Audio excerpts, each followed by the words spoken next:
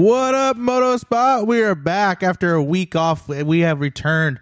What a crazy Daytona we had yesterday. I'm excited to talk about this episode with this guy who's been in the industry for a long time. But a huge thanks. We couldn't do this show. It wouldn't be possible without our sponsors. So a huge thanks to Spot Network. Make sure to check those guys out on the Spot Network app, the fastest growing streaming service in the industry. So please check those guys out. Thank you to them for coming on board with us. Also, huge thanks to Scott Goggles, Motion Pro, Works Connection, and Bel-Ray. So I actually just rode with Bel-Ray a couple weeks ago. Cody Wolf down there at Monster. We had some fun. So excited to get back into the swing of this things. Like I said, we are finally back racing Supercross. But before we talk about that, I want to get this guy online. He's been in the industry for a long, long time. He's worked for EVS, Thor, TCX Boots, and now is the main man over RB Components. It's the one and only Jamie Foreman. What's up, dude? How are you? What's up, Trip? How are you, man? Dude, I'm good. It's actually nice weather in Nashville for once, so I can't complain. Dude, that's good. You guys have had a little cold snap back there, haven't you? Dude, like 2 weeks ago, I didn't leave my house. The snow is so bad. Like, we're not used to this stuff. Like, everybody gives me crap because I'm from California, but like California gets gnarly snow in Mammoth and Lake Tahoe and stuff, but here it gets like ice, and then we actually got snow too, so it was sketchy. It's like sleety, nasty, wet nastiness. Yeah, like it was. And crazy. we don't have much of that out here. It's come on, dude. No, you're Southern in SoCal. California. It's a crisp day today, about 59 degrees. So nice day on the couch. I had a little too much libations last night, and I'm not firing on all cylinders today. Well, I texted you today, and I'm like, "Hey, like, how was Havasu?" And you're like, "Dude, that's next weekend." I got my weekends mixed up. I'm like, I got my weekends all. I got my weekends all off. Now my youngest, plays basketball, and California's all been shut down because of COVID. Right. So there's no high school sports. So he's on a club team, and there's a tournament in Arizona next weekend. I thought it was this weekend. Oh, so okay. it's kind of a funny story at RB. Mentioned that, like, I bought a new Sprinter van, and I'm trying to get it done so that I could take it on this trip. So like all week I was stressing because I ripped it all apart to do it and try to get it all done. And I'm like, there's no way I'm going to get this freaking thing done. So then my wife's like, no, dumbass, it's next weekend. I'm like, oh shit, I'm chill then. So yeah, you're like, I'm good. Like, hey, I'm good. Nothing like being ahead of the curve. Oh yeah, totally. I'm on my game now. I got a week. I got an extra week to build a van that takes like 3 months to do. So what'd you do with your other moto van? Vangina, I got rid of it, dude. You did? I bet you freaking made some money on that thing. You know what? I am not gonna confirm or deny that statement. I did very well on it. Yeah, but you had a lot of money in that. So for people that don't know, Jamie had an old Ford van but it had Fox coilovers. It was like super sick. I didn't have a lot of money in it. I had a lot of time into it. Like everything I did myself. It was just a badass van. I mean, I got into the moto industry, and I had a pickup, and I'd go to the track or whatever, and I knew all these dudes that I rode with because we all had trucks, and all of their shit was getting ripped off. Like, you stop at 7-Eleven and your gear bag would get jacked. My buddy Bill was in Elsinore and stopped at like Carl's Jr. or something like that on the, you know what I mean, and went to the bathroom, ordered something to eat, came out, his bike was gone. Oh, so shit. Yeah. I'm like, dude, I'm not gonna. So I bought a moto van. I bought a Ford van, and I was with EVS at the time, and they were like, dude, you're gonna buy a van? Well, we'll wrap it for you. I'm like, oh, sweet. So I have like this bitchin', EVS sports wrap on it, and that was it. Like, that was in like 2000, something like that. So, oh dang, okay, so a long time ago. Yeah, so I mean, it's 20 years ago, and I got out of the moto industry in 2017. Like, yeah, I worked, the beginning of 2017 is when I started at RB Components, and I don't know. I mean, I miss it. I miss my friends. I miss going to the races, and I miss that camaraderie and those people. I wasn't ever one of the cool guys. You know what I mean? Like, right. For me, it was about making money, and if you told somebody you were going to do something, you did it. You know what I mean? You made connections, you made friends. And the friendships that I made during there, like the real friendships, like with you, right? Like, I haven't been in the moto industry in 4 years. So, yeah, it's like you kind of fade away a little bit. I'm still friends with you. Yeah. you fade away and you lose. I was never like Mr. Relevant. You know what I mean? I was a grinder. I went in, I did my job, I did my thing, and I don't know, it was cool. There was a lot of dudes, like when I first got into it was all about the party scene. You know what I mean? Yeah. It's like party hard. And well, you were working there at the good years, right? Like you said, like 2000 to 2006, like the money was good, like everything was like wide open. The money wasn't like amazing back then, right. but it was solid. I was in the machine tool business, and I was a moto guy. I grew up riding and racing motocross, and I was never really good, but I could hold my own type of thing. And I just wanted to do it. I went to Supercross. I was passionate about it. When I was a kid, I raced. I never got to go to Loretta's, but I went to Ponca City in like 82. And that was the year that there were some kids that got killed. It was, I think it was Bruce Bunch. I can't remember the names, but anyway, kind of a crazy experience. But yeah. And then I rode and raced in New Mexico, whatever, where I grew up. And then I moved out to California in the early 90s, and I wanted to work in the industry. And so I ended up doing it. And, you had to take an entry-level position, but I got in entry level and then just worked. You know what I mean? Like I was a worker bee. I did a job. I was responsible. I was already 30 years old. So I wasn't an 18-year-old kid that couldn't rent a car and couldn't do all that stuff. So I got a little more responsibility, and I got a little bit more of this and a little more of that. And then just one thing led to another. And I was at EVS, and I did their, I was kind of their West Coast sales manager. Todd Lentz was the main dude in Wisconsin. Yep. And I handled the West Coast because he wasn't here. And then I did rider support, and I got to know a bunch of the amateur kids. I don't know, there was a bunch of dudes like Daniel Sawney and Adam Chatfield and Josh Lichtel, rest in peace. You know what I mean? Like kids like that, they were still coming up when I got into it, and made friends with them. And they're kids, don't get me wrong, but you just got to know them. Yeah. Make those relationships. Yeah. Yeah. And then I used to do all the local dealers in SoCal, and I'd go out and I would merchandise and set up displays and like do graphic wraps on walls and stuff like that. And Bob Morales at ASV Inventions, every time I would go into a shop, I would try to snag like the best real estate. And Morales would come in and try to grab the best real estate, but it seemed like I always beat him to it. So we were at an event, we were at the shop one time, and he comes in and he's like, dude, how do you, we just started talking, and he's like, it seems like everywhere I go, you were ahead of me and you got in. I want you to come work for me. And this was like in 2003. So I had been in EVS for about 2.5 years, 3 years. Okay. So I went to work at ASV, and Bob was, ASV was still, dude, it was a tiny, tiny little company. Like everything we sold out of a box van at the races type of thing. Right. And right place, right time. We kind of got on that bubble. We did some anodized levers, did different colors. I was like there in all of that. And, Bob's a smart dude. Bob's a good dude, but no buts, just like, what's our next, I don't want to call it a gimmick, but like, what's the next thing? It's like, let's do something anodized. More companies were coming on the market. Yeah, but it was more, Trip, it was more like everybody was adding all that bolt-on billet anodized shit. And so it's like, let's do anodized levers, and boom, it exploded. And I rode that wave, and it was just kind of time to move on. And I had kind of was getting some growing pains and just I needed a change in like 2007.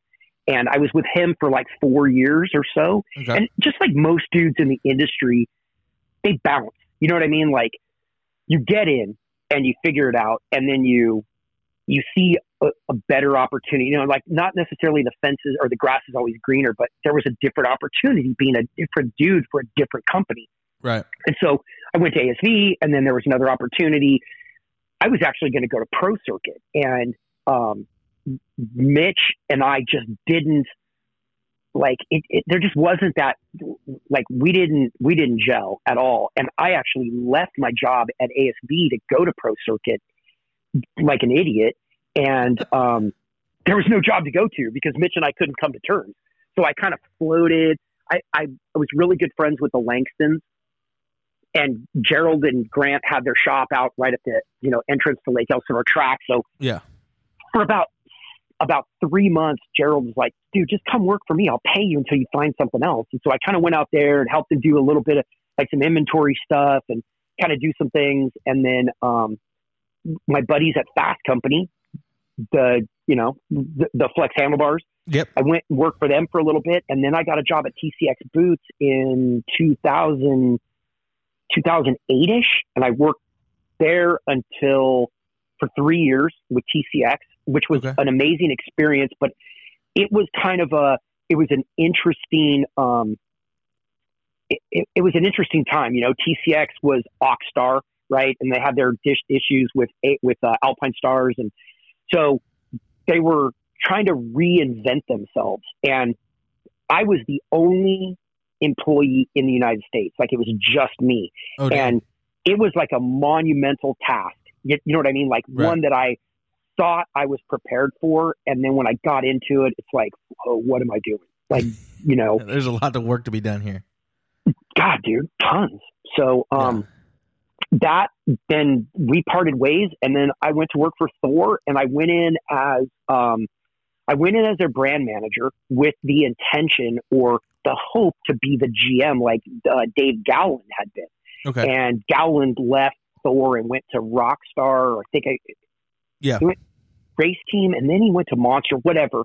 Yep. So that was kind of the plan. Like, hey, come in as this role, and then we're gonna, teach you the ways of Parts Unlimited, right? And then we're gonna groom you to go into this role. But my thing is I live in Orange County and Thor was in San Diego, and so it's 100 miles from my house to their office. Yeah, it was a haul. And it was a haul, dude. And I did that for from 2000 for a while, at least 5 years. Yeah, well, I think it was. I honestly, it's all kind of a blur. I think it was like 2010, 2011 until 2016. So it was like 5 years. It was a 5-6 year gig, and it was cool, man. The gear industry is it's an interesting ride, and like when you're someone that works in the industry, you see these companies, right? And you kind of look at them like, man, I would like to be there. Wow, those guys have their shit together. You know what I mean? Like their presentation, not necessarily a product, but you go to Supercross, and Thor was the sponsor of Supercross, and they were the sponsor of Outdoor. So they have this huge, larger than life presence. And when you're the 800-pound gorilla, people take shots at you, and it's like, oh, they suck, they this, they that. But when you get there, and once you kind of get accepted, it was a family, and that was the coolest thing about Parts Unlimited and that group of Thor was it was a family. But I mean, it's one of those things. Thor's been around since 1968. They were one of the first gear companies. It was Torsten Hallman, it was Hallman, right? Yeah. And then it was Torsten Hallman Original Racewear, which became Thor. And it was an amazing company. It was an amazing opportunity. But for me to walk away from it, it was this. I walked away. I was 46 years old. You know what I mean? Like, yeah, you're traveling a lot too. Dude, I got 2 kids, and I missed football and baseball and all these things, and I traveled a ton. But the reality for me, Justin, was I was a 45, 6, 7-year-old dude trying to sell gear to 14 and 15-year-old kids. Like, how serious were they going to take me? You know what I mean? Like, you need to be that 23-year-old dude who's, fast on a dirt bike. That's cool. Like, they had some good dudes there. Sean Murphy was there. I mean, they had some really good guys that were at Thor that were better in that regard. My thing is I was the guy who did all the training for all the sales reps, and I, worked with all the purchasing department at Parts Unlimited to make sure that quantities that they got, colors, color breaks, and you're in the gear business, so you understand that. I mean, you were, and you still are, but it was cool. It was interesting to see how much work it takes to get gear set. To get a gear drawn up, and how long it takes for that thing to come to fruition. You know what I mean? It's like a 2-year process, and it always blew my mind. Like, it really, truly did. And at Parts, Oh, go ahead, man. I'm no, you're just good. talking your freaking ear off. No, you're good. This is what we want. So keep going. So yeah, that's like what I was gonna say. It's just like everybody, thinks that like gear companies copy this person or gear companies copy this person. It's like no, like a lot of times, almost every time actually, gear takes 2 to 3 years to create. Like right now, we're already working on 2024 gear. And that's kind of the same that how it was for you guys at Thor. I would imagine like 2012, 13, you're already working on 2015, 16 gear. So yeah, you're always just trying to keep up with the times, and nobody's out there trying to copy each other. Just everybody's just trying to look at different stuff. It's not. And that's the thing about it is it tripped me out that, Thor was in a bubble. We were down in San Diego, and all these other companies are in, like Fox is in Orange County and Fly is in Idaho. And, it's not like they're spies. You know what I mean? Yeah. The designers, I think, maybe friendly. Like the guys at Thor, they, who they hung out with, I have no idea. But it was a trip to see the similarities. And so what it was a trip to me was, as not a designer at all. You know what I mean? Like I'd look at colors and go, that's kick ass. And then some younger guys would come in and they're like, yeah, dude, that's because you're 40 something years old. And that's when I started seeing the writing on the wall for me. Like, dude, I don't know if this is the right move for me. And, Parts was a little slow to react on certain things. They, at one time, I mean, come on, think about back in the glory days when Thor used to run the commercials with McGrath getting thrown out of the semi, or Chad Reed and Josh, what's his name? Now I can't think of it, and I'm drawing a blank. Yeah, I can't remember the commercial. You know what I'm talking about? Like they drive through the drive-through and they're like, oh, brap, brap. You know what I mean? It was Josh Hansen. Okay. Like those commercials were badass back in the early 2000s.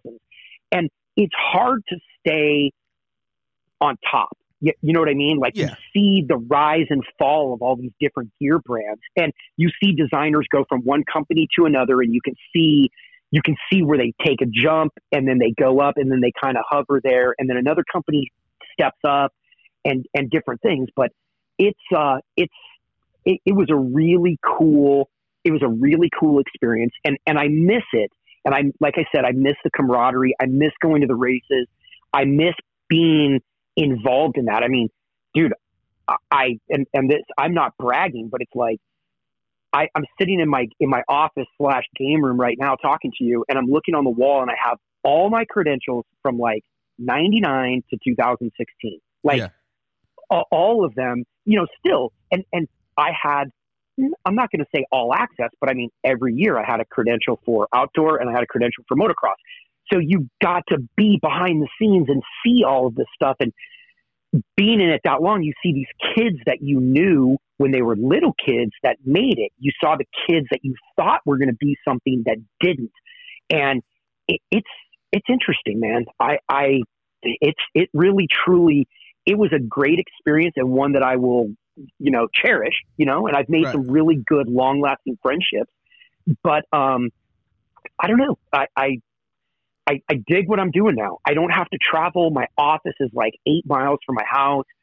I drive from, I'm home every night. It's bitching. I wish I could have done it earlier, only because my kids are now like, I got one in college, and I've got one in high school, and I missed a ton of stuff in those formative years that I wish that I could have taken back. And I mean, I was around as much as I could, but I traveled to all the supercrosses and all the motocrosses, and I would do European rounds, and I would do Australia, and I would do these things. And so I'd be gone to Europe for 2 or 3 weeks, or I'd go to Australia for 3 weeks, and go to EICMA and go to Intermot and go to the different shows every other year in either Italy or in Germany. And so it was an amazing experience, but I'm glad to be home. You know what I mean? It just, a lot of times after they say it's hard for like reps, you know what I mean? A lot of reps, they have the kids and the windshield time, and being, luckily for me, like I'm home every night, but there are some reps that do like overnights and stuff. And it's like, man, that'd be crazy for you to be gone once a week doing overnights or 2 nights a day. I remember hearing a couple reps from like Fox and stuff. They got really big territories, and luckily, again, like I moved to Indiana, so I got to pick what was central to my territory. But a lot of these guys take jobs and they stay where they're from. Like you took the Thor job, but you stayed in Orange County. You didn't move to San Diego, so you had to do that commute every day. So it's and wears that on was you for sure. Well, that was the cool thing about what Parts gave me is they gave me the opportunity. They knew what the job was. And so they're like, dude, here's the deal. You're going to be home office. You're going to report to the office whenever you're not on the road. And so I was on the road. I mean, I don't remember what year it was, but there was like a year, like 2 years where my average was like 40 weeks gone. You know what I mean? Like, so if Moto and Supercross wasn't going on, then it was time to sell gear. You know what I mean? Like Supercross would roll into town and you know how it works. Like, you know, the circus rolls into town. So all the dealers are kind of, there's like a frenzy where, you know, they're getting riders there to sign autographs and to do all of those things. And so, there's a buzz in town in the motorcycle, in the motocross community. And so you show up and it's like, okay, hey, Jamie's here from Thor. Okay, cool. So he goes in with the local rep and you get him to buy a little bit more product, or, hey, we have this new whatever. I want you to see it and show it to him. Let me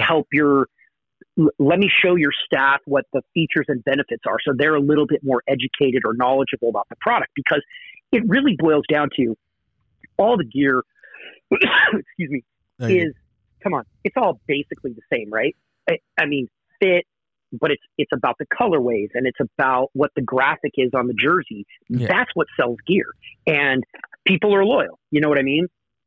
If you're a Fox guy, you're going to be a Fox guy forever. If you're a Fly guy, you're going to be Fly guy forever until something sways you, whether it's you have a bad experience with a pant, or you get, I don't know, sponsored by somebody, or you make a relationship with somebody new or whatever. Exactly. That's the biggest thing with our sport is relationship. Like, a lot of guys will switch because they met somebody and like now they're like the best friends. It's like you guys have known each other for 6 months, but it's but they're thick as thieves. You know what I mean? They're like, all of a sudden he's your new best friend because he hooked you up. And right. So there was a lot of that. It was funny. I used to tell my wife, it's like I knew Supercross was rolling around because I started hearing from people that I hadn't talked to in a year. Right? Yeah. Hey, bro, what's going on, man? Hey, can we get some tickets from you? And, you know, that kind of thing. And it's just like, oh, dude, go away. You know, I mean. Yep. No, for sure. It's just the beauty of, I mean, I don't know if you'd say beauty, but it's just the lay of the land, I guess, with our industry. But what a lot of people don't know, too, is like back in the day when Thor and Parts sponsored Supercross, you guys would do the dealer shows every Friday night before this race. So you'd have to fly in, do those, and then you would I would typically leave town on Tuesday, fly into, let's say, Dallas, right? We had a showcase on Friday night, so I'd get there on Tuesday, hotel it, and, you know, rent a car, hotel it, and meet with a local rep, go see dealers all around it, not just a rep, because in those big cities, there were 2 or 3 reps. So you would have to travel with those 2 or 3 guys for a day each. So you get there Tuesday, so Wednesday, Thursday, all day Friday, and then you'd go to by the stadium just in Dallas, and then we'd put on this event, and all the local dealers would show up to the event. We'd have the riders show up and sign autographs. They would have dinner. They set up this thing that was called a showcase, and everybody had these displays in like this big room, whether it's a convention center or a hotel or wherever it was. Mm-hmm. And you would do that. And then on Saturday, you'd pack everything up Friday night. You'd move everything over to the track on Friday night. And Saturday morning, you'd roll in. You'd have to set up the entire display. And the funny thing is there's like a road crew for those guys that bust their ass, and truck drivers, and the logistics is a nightmare. And so I was the first guy that they had that was a brand manager / manager, whatever, that would show up and help them do the work. And, you know, you'd get filthy, dirty, sweating your ass off, moving shit around. If it was super cold, you were coming, you know, inside a stadium, going outside to the truck, freezing your ass off, back inside, and you're pushing these carts around and setting up the display. So gnarly. But there's dudes that don't do shit. They show up and they're like the glam guys. And so I just wasn't one of those dudes. Like, I just wasn't taught you saw that somebody way, working. I mean, you'd help them out. Absolutely. So so it was a cool run. And in all of this, like, my passion for moto, I have a really good friend of mine named Steve Flanders, and Steve Flanders bought, if you remember, the original Fantasy League motocross that came from like the 90s. It was Denny Stevenson and one of his buddies. I can't remember his name off the top of my head, but they started Moto X Dreams. Okay. and it was a fantasy league motocross. They started it, and Steve was we played it, and we were buddies, and we had. Are you there? Yeah. Sorry, man. I'm on my wife's phone because my phone's a dinosaur. I'm still on a flip phone, so I know. I hate your phone. She's getting all these tones and these messages, and I'm like, what the hell is that? So anyway, Steve got me super into this fantasy league motocross, and we would play, and we had a little money division. It was all a bunch of industry dudes, and we would play for cash and whatever. I mean, right. Just we're not supposed to, we would say for credit because gambling is illegal, right? Yep. So we would play for credit. And I'm air quoting right now. I know. So, I can hear in your voice. You can hear my hands moving. Yeah. So anyway, so Steve, we started this podcast, and back in the day, I was good friends with Eric Elrod and Doc Bodnar that had, what was it called? It was called, I think it was Moto X Fantasy, I think, or Moto. No, it wasn't fantasy. It was a moto podcast, and it was Bodnar and Elrod.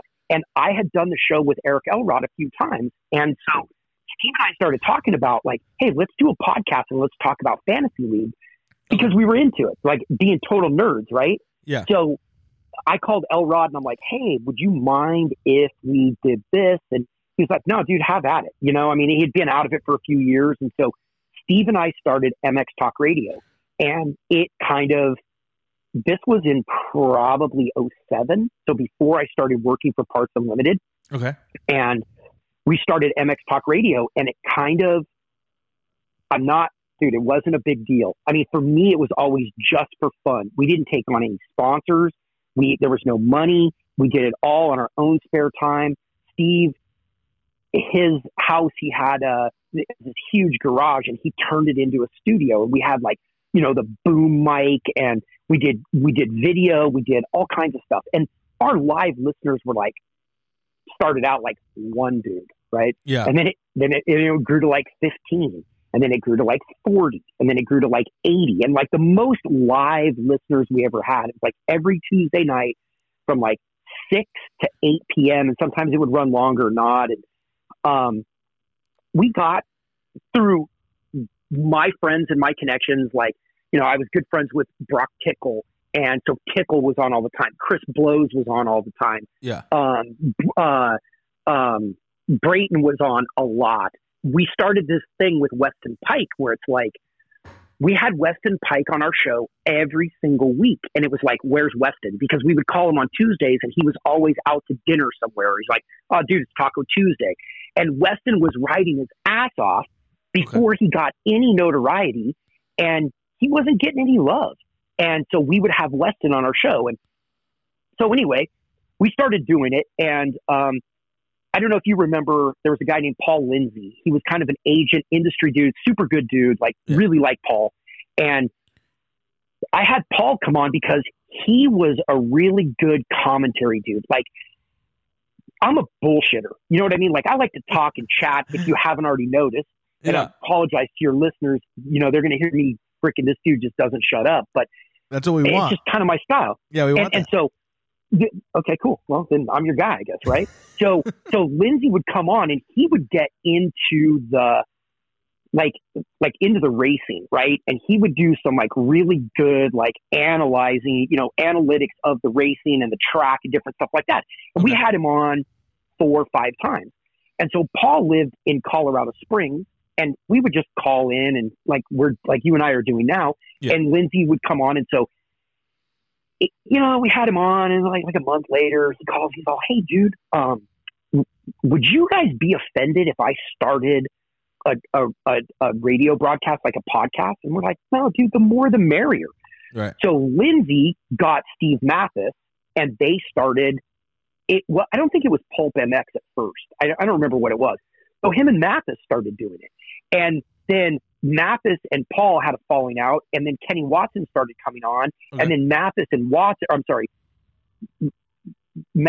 Paul had the show, and Watson would come on, and I think Paul and Kenny had an issue. I don't remember, dude. I don't care. It's petty bullshit. But it was funny because Mathis worked at Transworld and he worked at Racer X, different times doing different things. And we would send out a press release to Racer X and say, hey, put it on their website, like on their, their whatever, like, oh, tonight on MX Talk Radio, you have Justin Brayton and Brock Tickle and special guest Weston Pike. Yeah, you know what I mean? Like shit like that.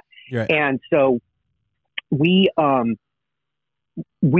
them, we would send those out, and it seemed like, I'm not saying it happened, but it seemed like if Mathis was at Transworld, we would not get any love from Transworld, right? But Racer X would put it on. And then when he went to Racer X, then we would send it to Transworld and we would get posted, but on Racer X we wouldn't. And so we always thought, like, dude, he's like sabotaging us because he had a competing show. Dude, it was never a competition. Mathis is really good at what he does. I don't listen to his show just because, I don't know, I just don't. I don't have that kind of time to sit and listen to it. And so, anyway, so there was a little bit of rivalry there. So then Paul Lindsay left, Kenny Watson went on. And then at one point, Watson came to us because our listenership was up pretty freaking high. Like we were getting it somehow. Verizon picked it up on their apps, right? Okay. Like on podcasts. Yeah. And it was unbeknownst to us. We had no idea. And Steve started doing some analytics, like going to different platforms to put the show on just to get more listeners. And it was never about money because, like I said, there was never any money. We didn't do any advertisements. Our thing was, I want to be able to say whatever I want, be bound to no one about what I say about anybody else's stuff. I can say whatever I want. I'm just a fan that is just talking shit. You know what I mean? Right. And Steve was not in the industry and is kind of a self-made guy, has an extremely successful business. So he didn't give two shits. Like, he's like, dude, what, bring it on. Here's a torch, run with it. Exactly. Yeah. And so we did it for a long time and it was really cool, but it started to become a job. Like Parts Unlimited didn't like that, I had to be careful what I said. And, I couldn't talk about, they never told me I couldn't. They just told me to be careful what I say because I represent Thor and Parts Unlimited all the time because that's my job. Right. And so it got kind of muddy. And then we had Watson come on the show. We used to get, I don't know if you remember this dude named Ty Katie. Ty Katie's a badass. And he was a trainer and he trained Davalos and he trained, Tedder, and he had some other dudes, Davey Millsaps. And so Ty would come on and do like a little bit of a training segment with us. Okay. And then Ty started doing the show with Steve. And then Watson and Ty were buddies. So Watson came to Ty. Watson came to us. We had Watson on the show, and Kenny was like, dude, you guys have a shitload of listeners because of this Verizon thing. He was done with Mathis at that point. And he's like, there's some sponsorship money for this. Like, you could get some advertising money out of the show based on your downloads. Yeah. And you could make like we were talking like high 5-figure, low 6-figure type of money to do like 10 shows. And I never was in it for the dough. Like Steve and I were never in it for the dough. And it just kind of went away. I mean, we had some cool shit. We had, I don't know if you remember, Kyle Regal. There was like a big drama with Pellegrino or whatever his name was. I think it was like we had a couple of episodes where we like broke some shit. Like stirred the pot a little bit. Stirred the pot big time and got a lot of people's attention. And that's when things started going. And it was a good time. We had a lot of fun doing it, but I never wanted to be a man in the pit. You know what I mean? Like, you don't want to be a bro. I didn't want to be a bro, and I didn't want to go over to Villapoto's truck and like try to bro down with him like some of the other magazine guys. Like, that's how you do it, like the journalists, right? Or I guess if that's what you want to call them. Yeah. Moto's super fickle. It's not like football or baseball or basketball where like these guys are trying to break shit. Like, they're trying to break a story and get as many listeners and watchers as they can. And if you broke something, like, I've had many conversations with a lot of writers, and some of the stuff that, and I'm not the only one. There's tons of dudes out there like me that no, I'm not going to say dirt, but have like kind of dirt on dudes, I would never break it, because if I did, you would be like a leper. Nobody would touch you. You know what I mean? Like, stay away from that dude. You can't trust him because he'll freaking burn you. And I just wasn't willing to be that guy. And Steve kind of wanted to be that guy because he dug I guess he dug the confrontation on the radio because it made for good radio. And, you know, we would sit at the show and in the studio and drink beers and drink IPAs and like talk about different IPAs and different this. And there was a few shows where, dude, we got bombed. Like, we were hammered. And we had awesome. Kevin Windham on one time, and Steve Flanders was so hammered that he like spilled the beer on the switchboard and cut him off. And it was an absolute train wreck. We had Dano there from DVS, who's a buddy of mine. And Dano came up, got K-Dub on the phone. There was a few writers that were like untouchable. We never had Carmichael until Watson brought him on. I had Villapoto on a couple of times because I knew Ryan when he was a kid. Yeah. And we didn't have those big dudes. Like, it was just, we never had Chad Reed. We had McGrath on one time, and I was kind of starstruck with it. You know what I mean? Like, I was like, dude, I'm talking to Jeremy McGrath, like my freaking moto hero. And I think we had Rick Johnson on. We had Roger DeCoster on. Like, Roger DeCoster, I was like a stammering idiot. I'm like, dude, I'm talking to Roger DeCoster. You know what I mean? Yeah. So that's awesome. Anyway, it was a good run, man. We had a good time with it. And so that's the MX Talk Radio story. I mean, we still wish we did it. I was gonna say, do you look back and kind of, I mean, from what I've heard, Steve makes a pretty good income from the Pulp MX Nation. I mean, he does a great job. He's been doing it for so long. Like, like he's been doing it. He started right around the same time you guys did, 2009-ish, 2010, I think. And, he's one of the premier guys. You got other guys like Main Event and DSMX and a couple other guys. But it sounds like you guys are on the path to be like, one of the guys. But it seems I think maybe we could have been, had we taken it more seriously and really try to market it and do what Mathis has done, because I think Pulp is badass. I mean, dude, he has got a ton of listeners. Yeah. I think he does a good deal. In my opinion, again, I'm nobody, dude, and admit it freely, it's too long. Like, some of his shows are like 4 hours. Like, most of them are over 4. Yeah, I listened to him I think I've listened to him exactly 3 times. One time, the first time, he was talking shit about Steve and I, Flanders and I, on MX Talk Radio. So I listened to hear what it was he said. Yeah. And then I listened again I can't remember, but the most recent was like a couple weeks ago. He had Don from not from Transworld, but from Swap Moto Live or whatever it is now. And this guy, Adrian, who owns Ride Engineering. And there was some drama between them. And I know Adrian and I know Don, but I didn't know there was beef. And so I saw it on Vital, because I go on Vital every day. I'm still a moto fan. I'm still a moto head. Yeah. It just doesn't it doesn't engulf me anymore like it used to. And so I listened to it and I got on it, and Casselloo's there, he's like his in-guest co-host or whatever. Yeah. And Charles is freaking badass.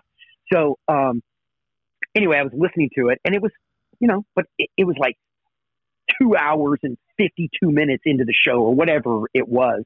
And I'm like, holy shit, dude. Like, we used to talk for 2 hours on our show, and it was like labor intensive. And I know I'm talking 100 miles an hour, but I'm trying to, get as much in as I can because I haven't done anything in a long time.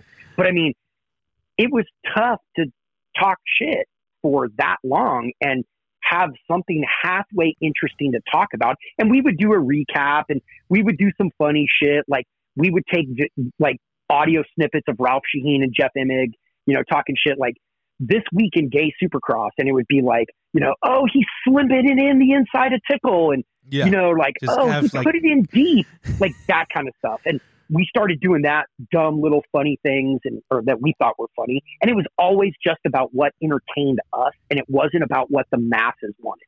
And so do I wish we could have kept going? Nah, not really. I mean, it ran its course. I had fun with it. I was never people didn't know who I was because, like I said, dude, I was like a worker bee, and I could stroll through the pits in a regular jacket, low pro, and nobody, I had my friends, but nobody, oh, like, that's the dude. Or, you know, like, there's people, Matthes has kind of become a celebrity because of Pulp MX.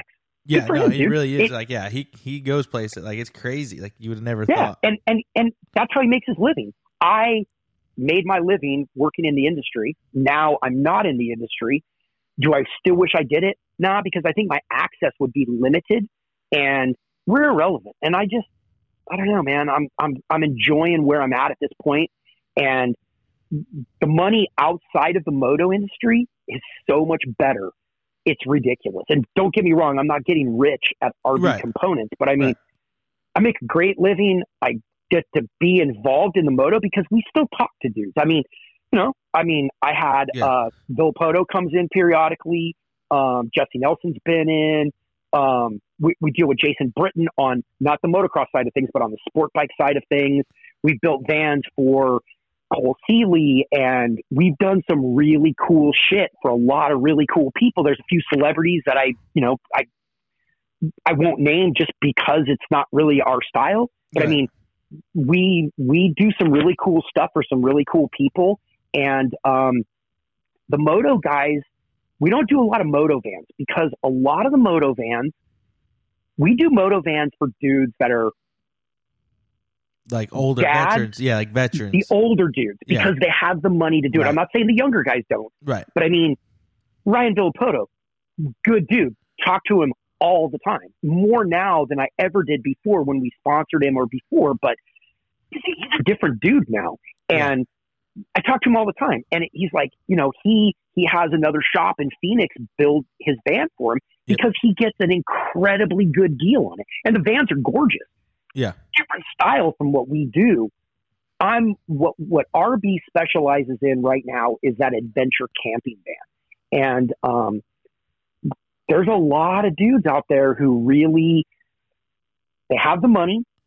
They don't just ride moto. They ski or snowboard. They hike, climb, whitewater raft, mountain bike, road bike. They've got an all-purpose van, and they want to be able to take this van and go off the grid for days or weeks on end. Yeah. And we build a vehicle that does that. It doesn't have all the fancy lights and the recessed toolboxes and limo-style seating inside.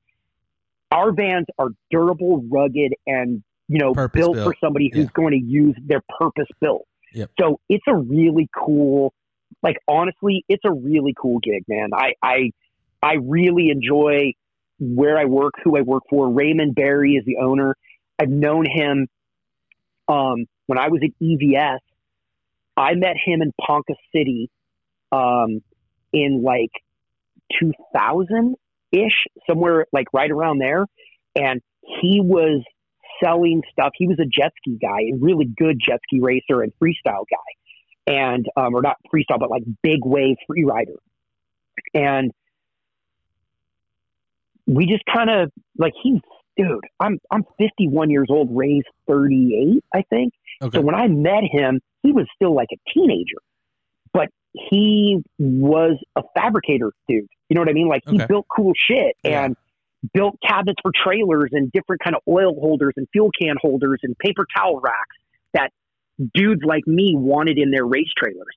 And we became friends. Like, they were vending next to me at Ponca, and it was his parents and him because they helped him bring all the stuff out. And it just kind of went from there. And then he got in with some of the moto dudes, and because he was in the jet ski world, so he had some connections, and his shop was down the street from Yamaha. So he built a lot of stuff for Yamaha. We've done a ton of stuff for Troy Lee, for Fox. Yeah. Both Fox head and Fox tail, right? Yeah. Bicycle and the moto, which they are different. For moto, people think they're the same, but they are different. No, suspension. Like, we're building some stuff right now for Fox for the suspension side of things. Yeah. And it's pretty cool, man. There's some really cool vans that get built. There's a lot of thought that goes into them in the design process and the thought process of how you're going to use it. And Ray was building parts for some of the other van builders, like up in the Pacific Northwest and like in California, up Northern California, and was building some parts, but he wanted to sell the parts. And so he lived, coincidentally, I moved into his neighborhood and we lived across the street from each other. This fast forward like 10 years after we met, right? Right. And my wife and I bought a house in his neighborhood and we became even better friends. Okay. And he would watch me come and go from traveling. Like, where are you going this week? I'm like, dude, I'm going to freaking the East Florida. Coast for a week, or going to Florida. I'm going to be gone. And he would be like, he was always like, dude, how do you do it and raise your kids? And I'm like, I got a badass wife who freaking holds shit down while I'm gone. And, right. We got to have the money and whatever. So he just kept grinding on me. Like, dude, come work for me. And I was always hesitant to work for somebody that I knew, like a friend. And I was at Parts. I was in Europe and at Intermot show, and things weren't just going that great for me. And I had seen him before I left, and I called him and I go, hey man, I called him. I was in Germany, like literally, and I had a bad day with some of the people at Parts, and I'm just like, you know what, I'm done with this shit. And I called him, and I'm like, hey, what's going on? He's like, hey, where the hell are you? I thought you were out of town. I'm like, dude, I'm in Germany. Like, get out of here. What's up? And I go, hey, were you serious about that job offer? He's like, hell yes. I go, let's do it. Yeah. So I got back, and next thing you know, we put things together. That was like in November, September, October maybe. And then by January 1st, I was at RB and I'm general manager. And so I run things for the most part, like our parts, sales, and accessories. I do all of that. Okay. All of our online stuff, I'm in charge. I handle all of the sales side of things. The van build, Ray he still controls that. Like it's his shop. It's his vision. He builds the vans. We design parts. We make the parts, and to legitimize those parts, we build vans. So we build vans that we want to build. There's guys that come to us that want to have a van built, and maybe you don't get that warm, fuzzy feeling from them, or you feel like maybe this guy's going to be kind of a pain because, his expectations, or he's not clear in the things that he wants, and I can see this being a problem down the road. Nah, we're not interested in building your van. And so it's been pretty cool to pick and choose. And the sprinter scene since COVID has hit, it has absolutely exploded. And I know everybody talks shit on sprinter vans, but I'll tell you what, man, I sold my Ford van. No, dude, and that industry's killing it right now. Like, it's crazy. It is, Trip. It is absolutely exploded to the point where it's almost comical to come in and just, it's like, you got to be shitting me. How are we going to get all these orders out of here? And we're a small company, we got 25 people, and like basically 15 of them build vans. And then I've got like 6 dudes in the warehouse that are assembling parts and packing orders and shipping them. And then there's 5 of us in the office. And I hired a new kid, this kid, Nick Serrano, who came from Fox, that I've known for a long time. And Nick is fitting in really well. Like, he is a huge help to us, and super good and knowledgeable and gets it. And it's business is good. We don't see, it's hard to forecast because you never know. But right now you can't get a Mercedes Sprinter van and until probably September, a 4-wheel drive. You can buy a 2-wheel drive or a gas one, but if you want a 4-wheel drive diesel, it's going to be August or September. So we're booking out builds for September, October, November. You know what I mean? Crazy. Like, that's how far ahead we have to look. So kind of cool. Yeah, I mean, the vans aren't cheap too. Like, by the time you buy a van and then have you guys build it, you're in 6 figures for sure. But they're bitching. Yeah, man. They do everything. You know, I mean, we don't do bathrooms. There's no black tanks and gray tanks. Right. We have fresh water that dumps on the ground or can dump through a plumbing, series of plumbing valves and whatnot. So you could dump it into like a drain, like if you're at a campground or something. But most people that drive them are very, they're very green friendly. They're not eco-Nazis. but they're conscious of what they're dumping on the ground. Like, right. You're not cleaning a greasy filter, cleaning parts in your van. If you are, you have a tank for that. But if you're going to wash your hands, that water dumps on the ground. People use biodegradable soap.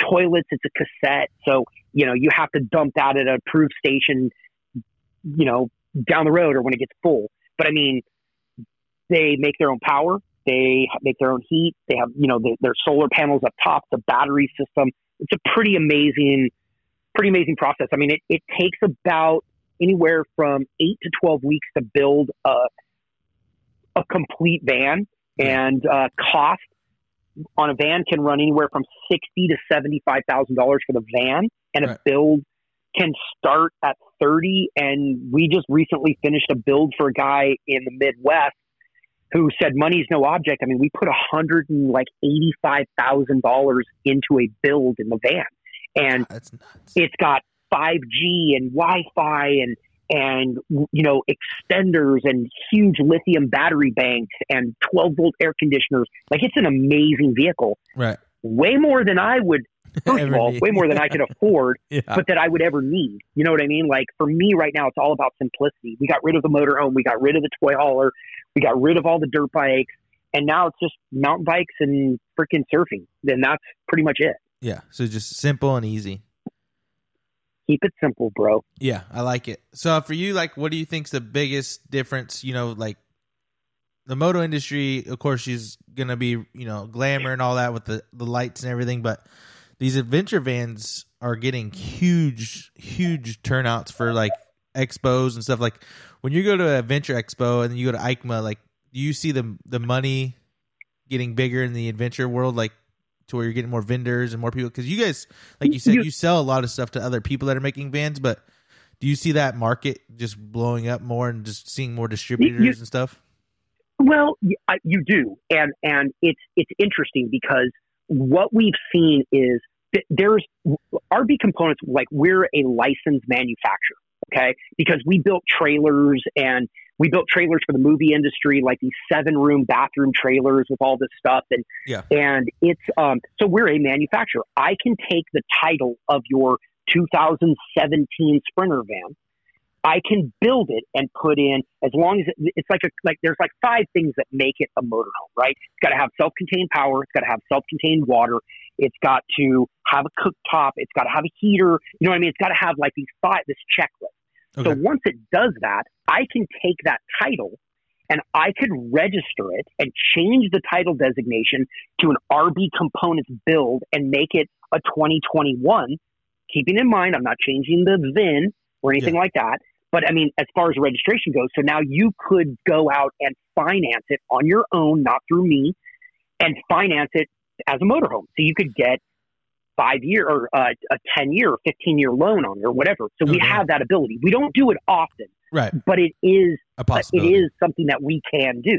Okay, that's crazy. And then there's upfitters, and upfitters are guys that there's a lot of dudes out there that, hey, I was a general contractor, I made cabinets, and they go in and they build a van like they would build a house. And so, if I were throwing around advice to anybody looking at doing the adventure van thing, don't use household stuff. Don't use fiberglass insulation. Don't use Romex for your electrical. Don't use wood to build a wall or to do that kind of stuff, because a metal van going down the road moves and shakes, right? It's a rolling earthquake. Yeah. And everything we do is aluminum or steel, okay? We put in steel reinforcements on the walls that don't impact like the crumple zone, like in the C-pillar, which is behind the slider, which is where the van's designed to pivot. So we don't do things like that so that the van stays flexible, but we put in aluminum components and aluminum cabinetry, and we do plywood walls, but everything breaks at that seam so that the van stays flexible. There's a lot of guys out there that build these gorgeous vans. I see them on Instagram all the time, and I'm like, damn, dude, look at that thing. I mean, he's got travertine shower and tile backsplash around his sink and stove. Yeah. Go down a dirt road 5 times and drive on a Southern California road, or go down to Mexico. Dude, tile's going to be popping off the walls. You know what I mean? Like, they look good if it's a highway queen. But if you want something rugged and durable, there's some builders out there that are legit, us being one of them. Right. And so we do sell our stuff to upfitters that build stuff. But there's not a lot of companies out there that are like in the moto industry where there's a distributor that's going to carry all these parts. The parts are expensive. You never know who's going to come knocking on your door. You know what I mean? Like, I can't go through a list of people and call them and try to upsell them on stuff. People call us that are building a van, and people still, like right now with the way things are going, is people still want to go on vacation, but they don't want to stay in a resort. They don't want to take a cruise. They don't want to fly. So they're investing their dollars, their vacation dollars, into something that they can use anytime they want. And it can become a daily driver for somebody if you don't go crazy with the build. Right. And so if you keep it simple and, you know, kind of do it that way. I just recently got a Sprinter, a few months ago, and I'm in the middle of a build for myself. And yesterday I sat in my driveway. I'm installing these bucket seats in the back, and I'm thinking about it. I'm like, okay, so I got to put the seat in the right position so I can put my dirt bike in. Yeah. And I'm thinking to myself, I'm like, wait a minute, I don't even have a dirt bike. I borrow one from a buddy of mine who hasn't ridden it in years. And so I'm like, so I'm sitting there thinking to myself, I'm like, okay, so I got to put the seat in the right spot. So I put a dirt bike in, but I got to have mountain bikes. But if I put the seat too close, I can't get in and out of the slider with an ice chest or totes or bins or whatever. But if I put it too far back, it won't fit the bike. So I was talking to Ray on the phone, and I'm like, dude, what do I do? And he goes, put the seat where it goes, back far of the slider. How many times do you go ride a dirt bike? I'm like, I've ridden like 5 times in the last few months because I borrowed this bike. But before that, it had been like 2 years since I'd ridden. So he's like, seriously, how often do you ride? I'm like, yeah, you're right. Just put the seat where it's supposed to go. I tell people on the phone, like, build it for 80% of the time, not 20. So Okay. 80% of the time that you're going to use it, build it for what you're going to use it for. The 20%, you just kind of make it work for you, because 80% of the time you're going to use it a different way. So anyway. Yeah, and that's kind of what you told me, like when I came and visited you before A1 a couple years ago. You're like, the walls are cool, but dude, like, just leave them open, like do this, do that. I'm like, okay, like that makes sense. Yeah. Just more to where it's easy and more accessible. It just more accessible. flows. Yeah. And so if you're a moto dad and you've got a truck and your wife's got a Suburban or whatever, and your kids, and you're taking this on the weekends instead of hauling a fifth wheel or a big motorhome, you put a wall up, make a garage, put a lounge in the front, put a wall, put moto in the back, and you make it a race van. Okay. If this is a multi-purpose vehicle, you don't put a wall up, because what if this becomes your primary? You need to run to Home Depot and pick up some 2x4s, or you need to haul something else that's not going to fit with this moto wall in it. Like, don't put a wall in. And it's just my opinion. But yeah, man, you see some stuff that people do, and you're like, dude, what were you thinking? Like, holy shit! Like, wow, this thing's like a rolling disaster. So they get heavy too. Like when you put a bunch of shit in them, they start to get heavy. They do, and part of the reason why we use aluminum is to keep the weight down, so you can max out your load capacity with bikes and gear and fuel and tires and all that stuff, and not on 2,000 pounds worth of 2x4 and plywood cabinets and all this stuff. My cabinets weigh like 18 pounds, and they'll hold a couple hundred pounds if you mount them correctly to the wall, and they don't make noise, they don't rattle. It's just cool. I mean, it really is. It's a cool industry. I think it's still on the upward climb right now. Okay. And I think it will be for a while. Just like you're a great person to talk to. I mean, what have you seen in the shops that you frequent? How are sales? Yeah, I mean, everybody knows that this industry, the power sports industry, has just been blowing up. It's, inventory is tough to get. It's one of those things where you're just scraping for pennies every time you walk into a shop, just trying to look for things like, hey, like, okay, you're out of this. Maybe we don't have in this, but let's see if we have in another brand. So you're just always constantly looking for stuff to sell, because it's just you just never know what's in stock. But it's a crazy world right now, because where's all the money coming from? Yeah. And so with these vans, I mean, people. My friend Steve, that I did the radio show with. So Steve is in the truck restoration business, like pickups. Okay. He owns a company. It's like the largest Chevy truck. Like if you're building a 1947 to like 91, it used to be 47 to 87. And now I think they've bumped it to like that, whatever, new generation of Chevys, whatever. And it's, his thing is he's like, people have these projects that they bought, like an old Chevy truck, right? And it's been sitting in the side yard or in the garage for 10 years. And people always say, well, when I have the time, I'm going to get to it. And they've already mentally spent the money to get it to where they want. Yeah. So right now with COVID, you have the time. That's the thing, is people have the time now. And they've already spent the money. So they just like, I'm going to finish this project. Like, I'm going to see it through. There's nothing like a half-done project. So they just keep spending the money. And it's the same thing on a van. Like, you start this project, you've got to finish it. So you scrape, borrow, beg, plead, whatever, to get the money to finish it. And it's crazy. And anything outdoor right now is huge. Power sports, like you said, bicycles, freaking camping, kayaking, surfing. Man, it's nuts. I have a friend that's a surfboard maker, and he's like, dude, I've never experienced anything like this in my 35 years of making boards. Right. So it's crazy. Did you ever think e-bikes would be inside power sport dealerships? No, I didn't. But that was one of my big ones at Thor. Was I pushed and pushed and pushed and pushed for the mountain bike side of things, not e-bikes, but for just mountain bike apparel. Why does Thor not do mountain bike apparel? Fox does, Fly does, Alpine Stars does. Parts sells, Maxima, and all these different manufacturers that make parts for bicycles, right? Yeah, they have a bicycle catalog. We do. They do. Everybody's got a bicycle catalog. Yeah. So I pushed and pushed and pushed, and finally it came down from like the owner of parts, like, drop it. It's never going to happen. I mean, I had a business, I had everything lined up. I hadn't talked to companies because I didn't want to overstep my bounds, but it's like, dude, look, we sell this, we sell this, we sell this, we sell this, we sell this. They all make mountain bike stuff or cycling. So we could get this and get that and get this and get that. And then with Thor, we could do shorts and we could do knee pads and we could do stuff like that. And they're like, never going to happen, ever, never in a million years. Stop asking. In fact, if you bring it up again, we're going to have a problem. So I had to drop it. And then fast forward like 5, 6, 7 years. Now they got a deal going on with Intense, which I think is pretty cool because I think the motorcycle shop needed something else.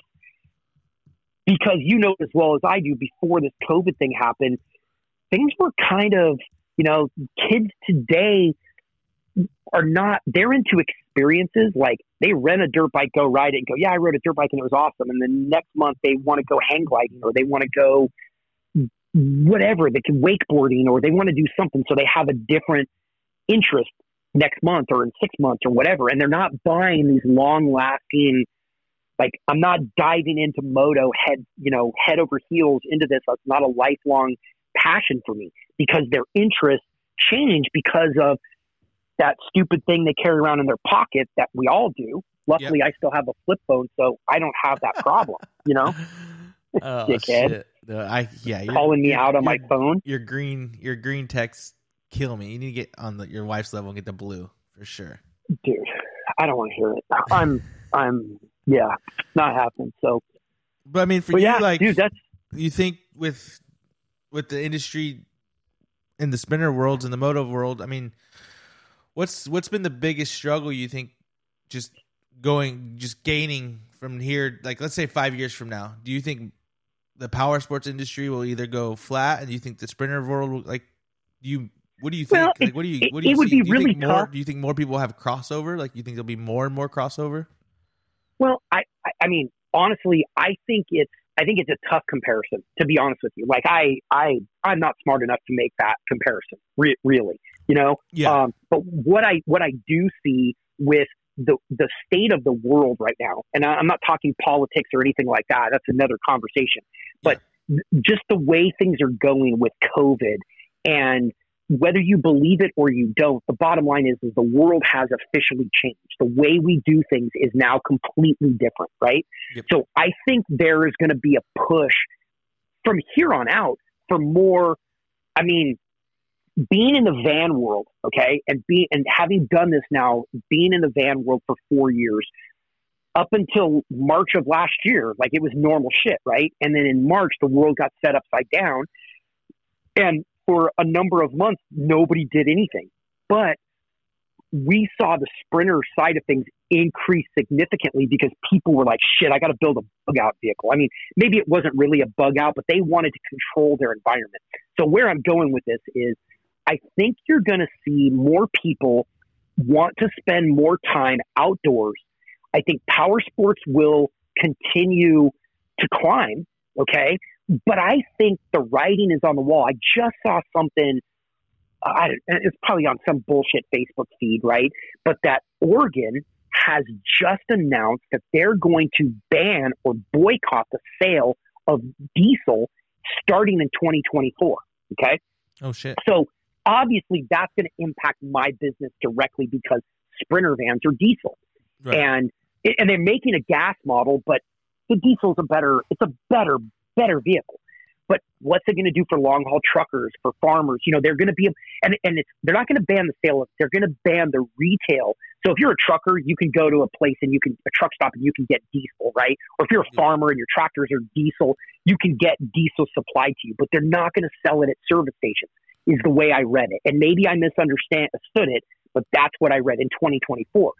So I think if the motorcycle world doesn't, I think people have to be more responsible with where they ride and how they ride. I think noise is an issue. I think people tearing shit up, you know, I mean, there's always, and I think most people genuinely are responsible and do the right thing, but there's always those assholes that screw it up for everybody. You know what I mean?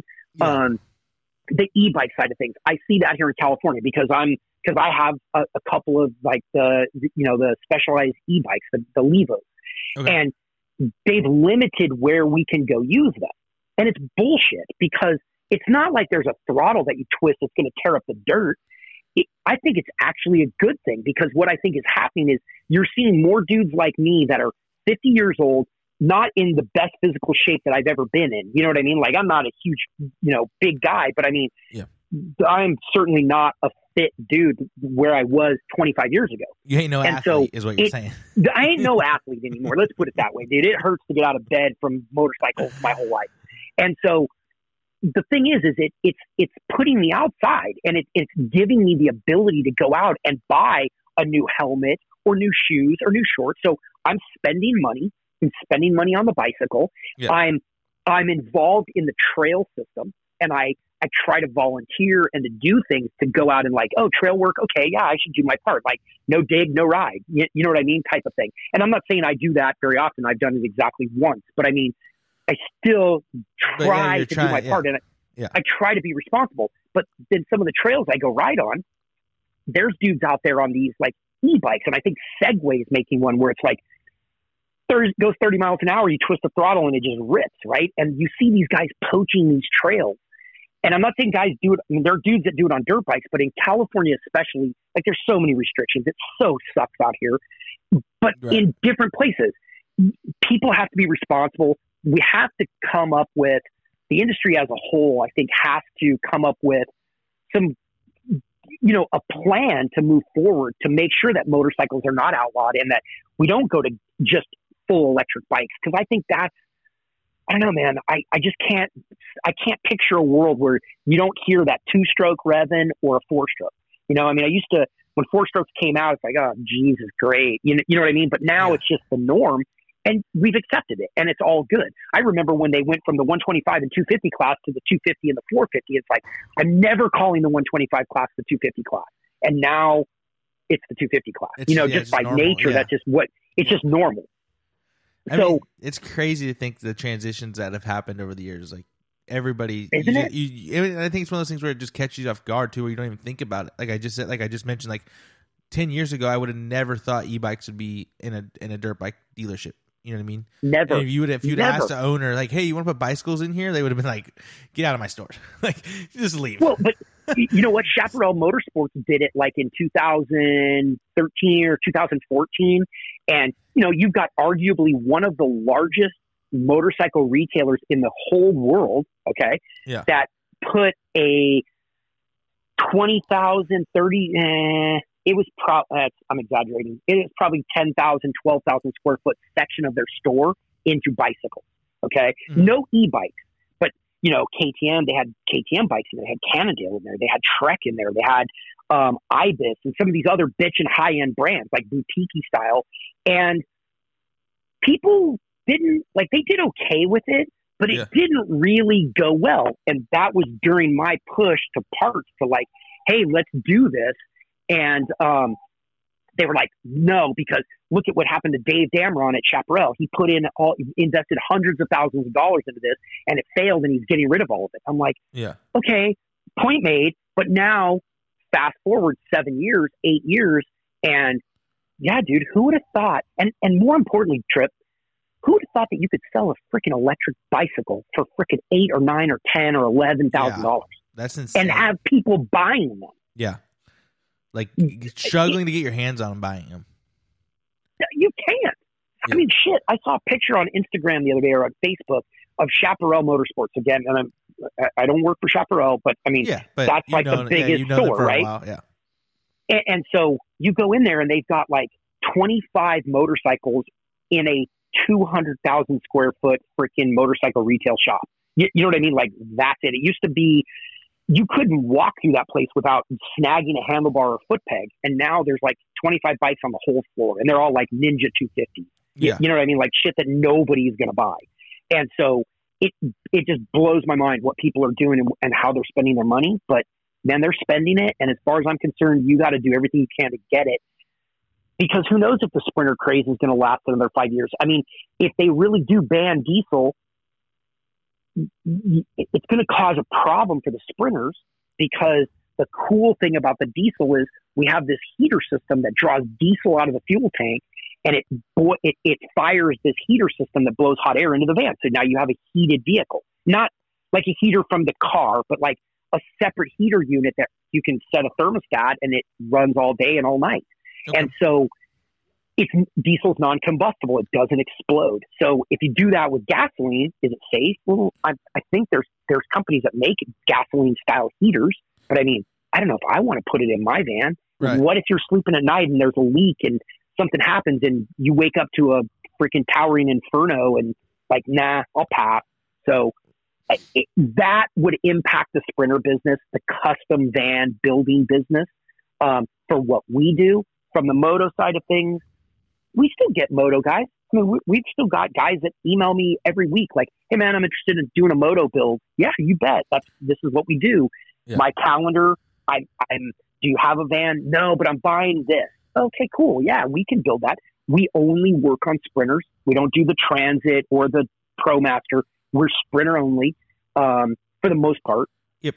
But you can get accessories. You can put benches in there, and you can get cabinets. My benches, like you have. Yeah. They're universal, right? They'll fit in any type of vehicle, van or trailer. Because there's still a lot of dudes that, I mean, in the last couple of weeks, I've seen an increase on, hey, I want to turn my standard 24-foot enclosed trailer. I'm building a bathroom, and I'm putting water tanks, and I need a couch, and I'm putting a refrigerator, and I need batteries, and I'm going to turn this into a living quarter so we can take this and go up to the Sierras or go out to the desert and stay for 4 or 5 days, ride our motorcycles or ride our side by side and go from there. So you still see it. It's just not as much as it was at one time. That's what drove us for the longest time were trailer parts and sales. And now it's vans, and it's badass. I mean, I love van nerding out. It's crazy. I'll turn into a van nerd. Dude, I'm the same way. That when I got mine, you just Google everything and kind of see what you can do and see how you put the bikes in. And there's just so much. You can get so creative with them. Just that's the cool thing is the creativity, and you can kind of almost draw a new canvas. Absolutely. And everybody does.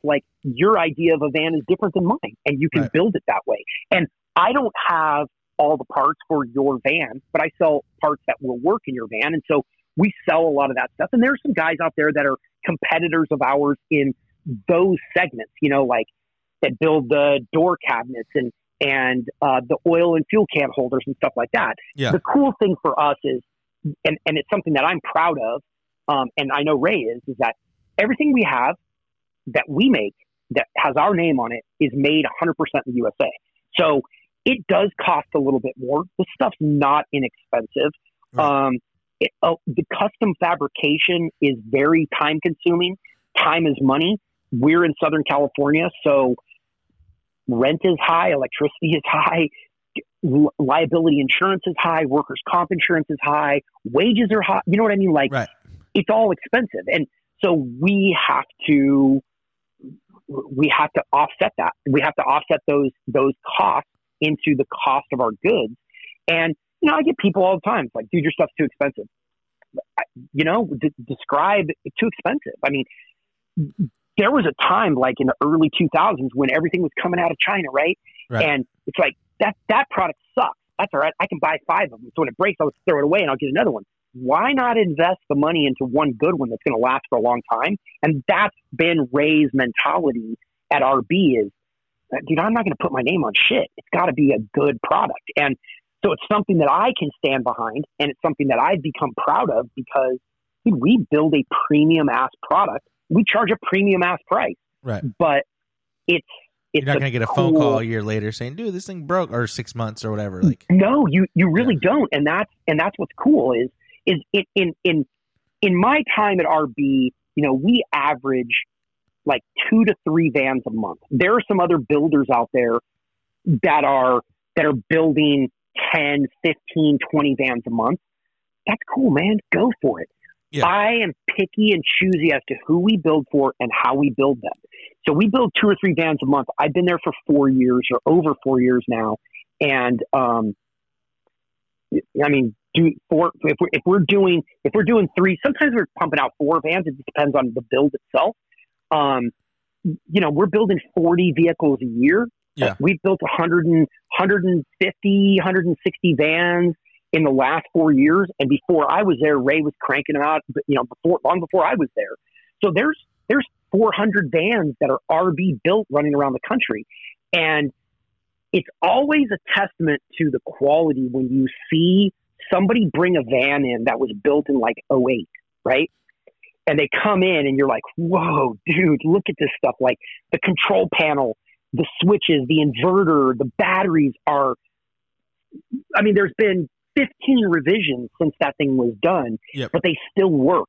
You know what I mean? Like they still freaking work and it's still on the road and people are like, dude, I love this van. It is the best thing I ever did. And it's badass. I think if more people spent time in a van, there would be more van sales. Like I especially dudes that are in our world that are moto or mountain bike or surfers. And my kids don't moto. And that was my choice. Like I kind of took it away from them, but they were into stick and ball sports, which provided a completely different set of opportunities for them with college and things like that through scholarships. But my point being is now they surf and they ride mountain bikes. So they are constantly, Dad, we're taking the van. We're going to the beach, and they can go to the beach and load up, take their friends, go down there. They can change inside. They can close the doors, turn on the fan, turn on the lights, and they can kick back and chill or go super early with the heater on when it's cold, have some nice, have some warm coffee or, sit and drink some coffee and then go paddle out and then come back in. And it's, it's nice. It's a chill area. Yeah.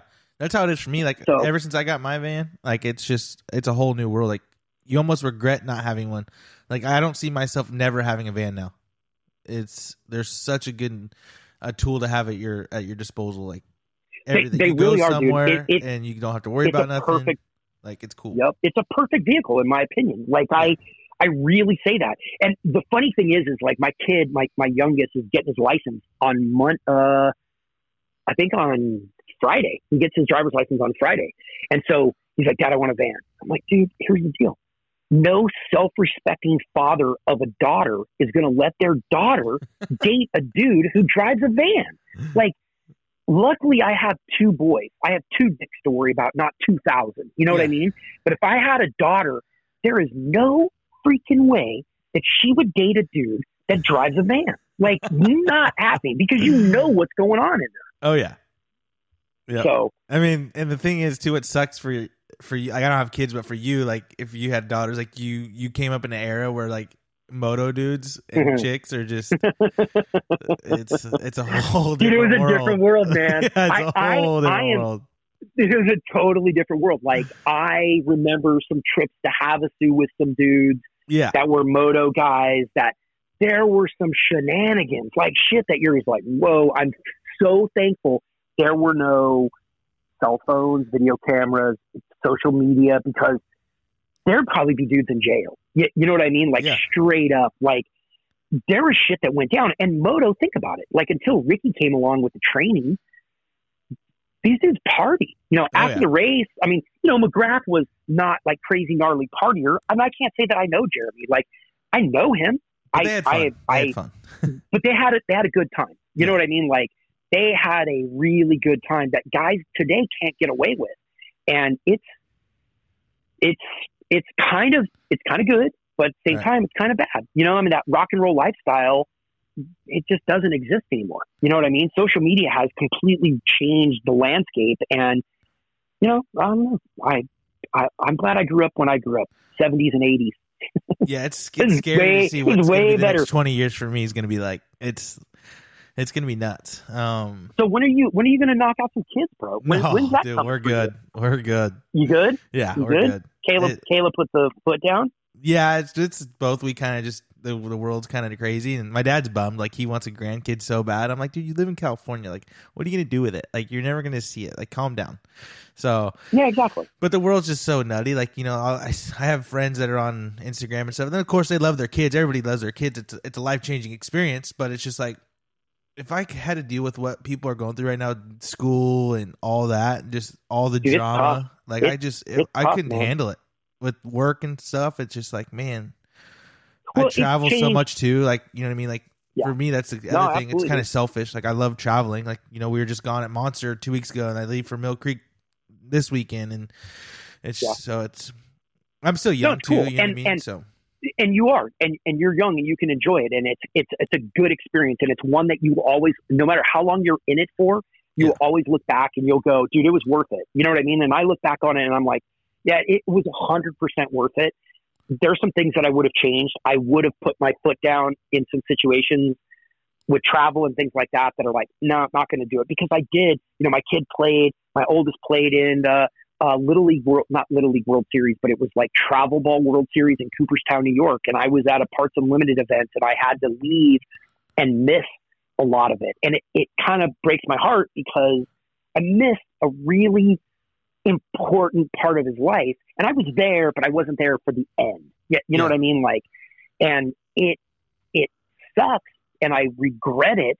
But at the same time, I had to freaking put food on the table. You know what I mean? Like I'm not we're not a sole income house, but I mean, it anyway, it just sucked. And my wife's a teacher. And so she's like an administrator with the high school district.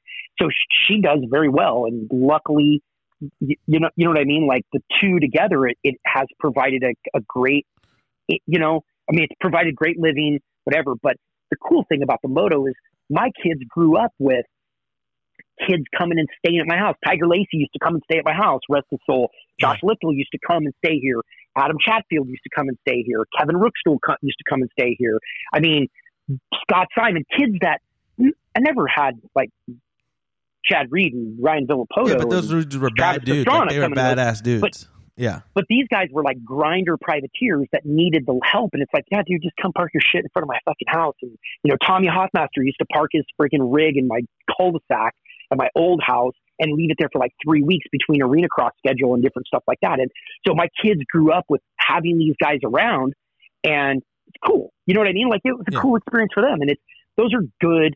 All those guys that I mentioned are good people, hardworking, crazy wild. But I mean, that's being a moto dude. Like you have to be like that if you're going to be a moto guy, because you have to be able to. It's funny. Most of the moto dudes that I know that are really fast are chill. Like life slows down for them so they can go fast and see it at regular speed. where when you and I go really fast, everything's like fucking like you're on the edge, right? Like an arm pump. And so, oh yeah, totally. And these guys are just like resting heart rates like freaking 40 or something stupid. Yeah. And my resting heart rate's like 65 because I'm a freaking fat guy. Yeah, you know what I mean? And and anyway. No, and I think that's our industry too. Is like all of us younger guys always had like an older figure in our lives. You know what I mean? That took us riding or had the house with, you know, and had a wife that would make us dinner and whatnot. So it's pretty crazy, even though we all are different caliber of riders, but it's just like I think that's what's cool about our sport. It doesn't matter if you're 12 or if you're 30, we all have the same passion. And it kind of it's pretty cool. So I don't know. No, it's a passion driven. It's certainly a passion driven industry. I mean, yeah, you know, people they invest their life savings into moto, and I just, like I said, I mean, for me, I turned my kids onto it when they were young, and they progressed to a point where it's like, hey, we want to race, and I'm like, I don't know, man, I don't know, I still have, and this is kind of weird, and some people may think this is super weird, but I mean, I can go through my phone and there's probably 4 dudes' numbers that I have in my phone that are no longer with us. And I won't delete them because if I do, I feel like I'm deleting them from my life. You know what I mean? Yeah. Like people that I used to talk to. And I'll say Brett Klein was one of them. Josh Lichtel was another one of them. Chris Palmer was one of them. Now, I mean, and I won't remove them from my phone because I feel like I would be dismissing them. Yeah. And so I saw these kids that were kids when I was in my 30s that were all in, you know what I mean? And things didn't happen, or they're paralyzed. Ricky James and people like that I knew that are not doing this anymore, are either are not with us or are paralyzed or permanently injured. Yeah. And I just couldn't, my kids were not that passionate about it. And so the drive came from me, and I just didn't think that it was fair for me to live my dreams through them. You know what I mean? Yeah. And my oldest got into baseball and football and got a Division I scholarship to go play football. You know what I mean? Like that was the keep your eye on the prize. The prize was goal. Yeah. That was the new goal. And my youngest is like 6'6", and he plays basketball and he hates school, but he's a really good basketball player. And he's not going to go to Division I basketball, but you know what? It could pave the road for other things. And I used to think I didn't play team sports because I raced motorcycles and bicycles, and that was my thing. Yeah. And I never wanted to be a team sports guy. And now I look at team sports and I look at the camaraderie that they have that I didn't, and I'm a little envious. You know what I mean? Like, yeah. To each his own. Every parent's going to do their own thing. And I'm not trying to get all philosophical, dude. I've already wasted like over an hour of your time and all this stuff. But I really enjoy talking about it. And it's something that you're the first person I've talked to about all of this. Like, that's at this kind of depth, we break news. Since there you go. Hard hitting. Yeah. Dude, I'm telling you, you're going to get people that are going to comment on the show and be like, that guy does not shut the fuck up. And sorry, man. Moto was a big part of my life, and I love it. Yeah, that's why I wanted to have you on, because you've been around for so long, and I mean, you say that, dude, but honestly, like we just had Vincent Blair on, you know, and he comes from a racing family. Like Daniel's is his brother, and it's like he's at that point now where his kids are getting on Stasics, and they're like, Dad, like I want to kind of do that, like, you know, and he's like at the point now, he's like, do I let them do it? And he's like, part of me says no, like I did it, and I got this injury and I got that injury, and it's like, dude, like I don't want to put that through my kid or have my kids go through that. Dude, it's tough as a parent, man. Yeah. It's like my oldest son, right? So he's playing football. We get and it's not a scholarship, but we get a scholarship to go to this high school. Okay. So he's playing at public high school, playing football, and he gets an opportunity to go play at this Division I football team down in Southern California. Right. Yeah. And I won't say the name because I won't. Right. But he gets an opportunity to go play there, and he's going from playing college to the pros. I mean, that it's kind of it's kind of the you're going from your local race now to like Loretta Lynn's. Exactly. And he's playing like their team was ranked 4th or 5th in the whole United States based on the teams that they played in their schedule. I mean, like straight up legit. Yeah. So he played in the summertime. He was playing in like they call it 7-on-7, which is like, it's a very aggressive 2-hand touch. Like these kids beat the shit out of each other basically with no pads, right? So there's no contact, but there's plenty of contact. Right. And it's full speed on a short field, offensive only. Like it's pretty interesting the way they do this. And it's how kids are found and discovered and how they work through the summer and whatnot. So he broke his wrist. Okay. He broke I think it's his navicular. I think that's the wrist. It's like the wrist that freaking like ended RJ's career. Yeah, so yeah, navicular then, yeah. And then Stu had one too, yeah. Exactly. So almost done, yeah. Okay, I'll give it to you in a few minutes. So my wife just came in. She's like, I need my freaking phone. I know, my bad.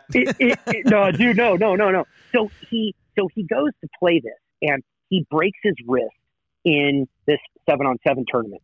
He gets this opportunity to go play football, okay? He doesn't even know the wrist is broken. So he's going to this new school, and he's got these huge expectations on his shoulders. And he breaks his wrist, and we have to have surgery. We end up going to Dr. Alexander out in Temecula. Brock Tickle. I called Brock and I called Bill Poto, and I'm like, oh, hey, dude, what do I do? Like, who should I call? Yeah, who's the guy? Because this is a moto type of industry, right? Or type of injury. So they're like, call this dude. So I call the dude. I tell him what's up, and we're like, hey, man, we're going to this school. This is what we're doing. And he's like, oh, yeah, I'm familiar with football. I have some athletes and whatever. So we go in and have surgery, and it's like heart-wrenching to see your kid with all these hopes and all these dreams, and he's watching them crash around him because he's got a broken wrist, right. And it would be the same thing with moto. Like I didn't want to see my kids get hurt, dude. I really didn't. I sound like a pussy, but like I said, I mean, like you've seen it, and you've got friends that have, it's tough. Yeah, it's tough, for sure. I'm a hard ass on my kids. I really am, and I have pretty high expectations and pretty high expectations as far as how they act and what they do, and I have good kids. I mean, I am really proud of my kids. Like it's probably it is the 2 single greatest things that I've ever done in my life. And I don't mean to be sappy or anything like that, but right. I don't know, man, moto just wasn't in our DNA. It really wasn't. And they're competitors in a different way. Like I saw my oldest playing soccer when he was like 6 years old, and I was on the sideline looking down as he was running towards me. I just happened to be at that spot at that second, and I saw the look on his face and the determination and the focus, and I'm like, holy fuck, dude, this kid's got it. Like he really does. And it ended up turning into a Division I college football athlete. He doesn't have any expectations to go play pro football. He's none. He's like, I don't want to play pro football, but I sure would like to go to college and play football. And it's like, okay, so we attained that. Like we attained that goal. And then he tore his ACL and things kind of derailed, and we're COVID hit, and it's been one thing after another. But I mean, it's coming back around. You know what I mean? Like next year, hopefully, and and I don't want to jinx anything, but I mean, our goal is to play at Boise State. Like that's the direction he's headed. So when you go there for your shit, maybe you can get an opportunity to go watch him play or something like that. I mean, that's kind of my, our owner is huge, like our owner at WPS Boise State, like he's big in Boise State, like love sweet box, the whole nine, like he's all about it. Oh, absolutely. And I mean, we're talking about like shit, dude, like let's buy a house up there, and not necessarily move right away, but like, let's buy a house up there, let him live in it, pay the rent, get some roommates, whatever. And then we have like a fallback. And I know people in Boise hate Californians, but they do. I'm not really a Californian. I just happen to have a California license plate on my van. You know what I mean? I can change that real quick. No, we're like moto California people are different than normal California people. Like it's not even a comparison. Well, didn't Weston just move up there? Yeah. I think he. I saw he's building a house up there and everything. So he's out there. That's a bitchin' part of the world, man, for sure. Boise's cool. I always enjoy going there for sure. But yeah, I think that's the biggest thing. Is just like you said, the competitiveness and all that. It all kind of funnels into one But, and I think just the nature too, like if you can make those relationships now, it might not be moto, but if those kids kind of like your kids still have that personality like you do, like they're going to make relationships that's going to go greater than anything. I think it's good. And I think the moto industry has really, like I said, man, to sum it all up, I miss it and I don't at the same time. Yeah. I'm enjoying my role as a spectator and going to the races. I mean, dude, like I tried to get tickets to Anaheim Supercross, and I mean, luckily I still have some parts and limited connections with Hilton Beatty, and the guys are freaking awesome and always take care of me. But I mean, it's kind of sucks to go. It kind of sucks to go to the races and be like one of the cattle, one of the herd that has to go through this pit and go into this entrance and go over here. Like I said, for like freaking 16, 17 years, I could go in any entrance I wanted. And it was a little bit spoiled and a little bit pretentious about it. But I mean, God, dude, it was freaking nice to have, you want to watch the race from down here, go watch the race from down there. You want to go up here, go up there. You could go wherever the hell you wanted. And it was badass. And you could come in early or leave early, whatever. Park where you wanted to park. That. Like it was, Exactly. Having a credential is 10,000 times better. Yeah. And moto, yeah. Oh, 100%. And moto, like I said, the industry, it really helped kind of turn me into who I think I am. And I'm stoked with it. And the positions that I have now or where I am in my life, I don't necessarily know I would be in this position had it not been for moto. And I love it. And I wish I had more long lasting friendships that I would have maintained. I still don't ever wish I was the guy. I don't want my pictures in magazines. I don't want, like, it's not my thing. Like it just never was my thing. But the dudes who knew me knew that I was there for the right reasons. And that was to get the job done and do my job and work and turn a brand into something that somebody wanted. And that's what made me the most proud. And, so I absolutely, I think it was a kick-ass part of my life. But it's, things change and dudes come and go, and that's just kind of how it is. And I'm just one of those dudes that came and went, but it whatever, it was good for me. Yeah, no, I had a good run with you. Like I've got a lot of relationships. I mean, because of you, me and Ryan Williams became really close, and it's just I've made some really cool relationships with you and through you. So I'm really thankful for everything you've done for me. So I don't ever want to go anywhere, but yeah. Well, I appreciate that, but I can't take credit for that. It's all, if you weren't a solid dude, you and I would not have been, you know what I mean? And I tried to really associate myself with people that not necessarily that would help me, but that people that I wanted to be around, you know what I mean? And so that's it. I mean, relationships that go both ways. I really appreciate you. Ways, Absolutely. And I really appreciate you giving me an hour and a half to sit and bullshit with you and not even bullshit with you, to fucking talk the whole time. But it's cool, man. And I'm glad that you're doing this. I think it's awesome. I think there's tons of space out there for more podcasts and people can get more information and talk, about moto and just hear different sides of things and different stories. And, that's the biggest thing for me is just kind of just doing something a little different. Not so much like we haven't talked anything about racing at all. And like, I don't, dude, I mean, the racing is cool, but so many people do it. I just like talking more like behind the scenes and more like industry stuff. Dude, I am so pissed.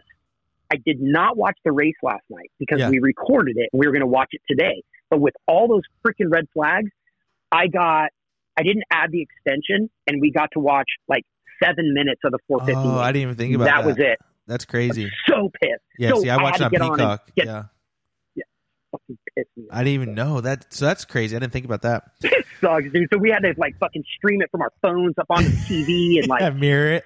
And we watched like the highlights. Like it was like 15 minutes, and there were like 7 minutes. There's like 2 minutes in the checkered flag, and I'm like, dude, what the fuck? So that's awesome. Anyway.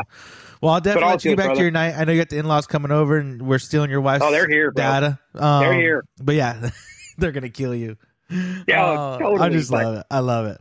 Well, I definitely appreciate the time, Jamie. Like I said, it's been a fun run, and I'm glad to call you my friend and everything you've done for me. I'm super thankful. So, again, Trip, also, Go ahead. Go ahead. No, go finish. I was gonna say a huge thanks to our sponsors: Spot Network TV, Scott Goggles, Bel-Ray, Works Connection, and Motion Pro. Can't have a show without those guys. So thank you, and of course, again, thank you to Jamie for making the time and RB Components. Huge shout out to those guys. If you haven't yet Please check them out, rbcomponents.com. They make amazing stuff for your sprinters, your moto vans, whatever you need. So please check those guys out. Thanks, man. It's really good to talk to you and catch up. Of course. We'll do it again too. Thanks for listening to my story. Yeah, I think there's so much too. Like crazy things. We only did an hour and 40, but I feel like we could do a 5-hour show for sure. Oh, fully, dude. Come on, I'm a fucking motor mouth. I love it. So tell the wife you want to come out. I think you guys need to come to Nashville Supercross if it ever comes back, and we'll go downtown and hang out. But guaranteed. With that being said, if I come to California again, down south, I definitely want to come back and see you guys. And dude, if you anytime you're in town, I will. I'll definitely come by. Like I said, I've been there before and I love it, and I'll come back again. So, thank you, Jamie. I appreciate it. Have a great night. And you got a trip. We will talk soon. See ya. Okay, bud. Take care. Bye bye.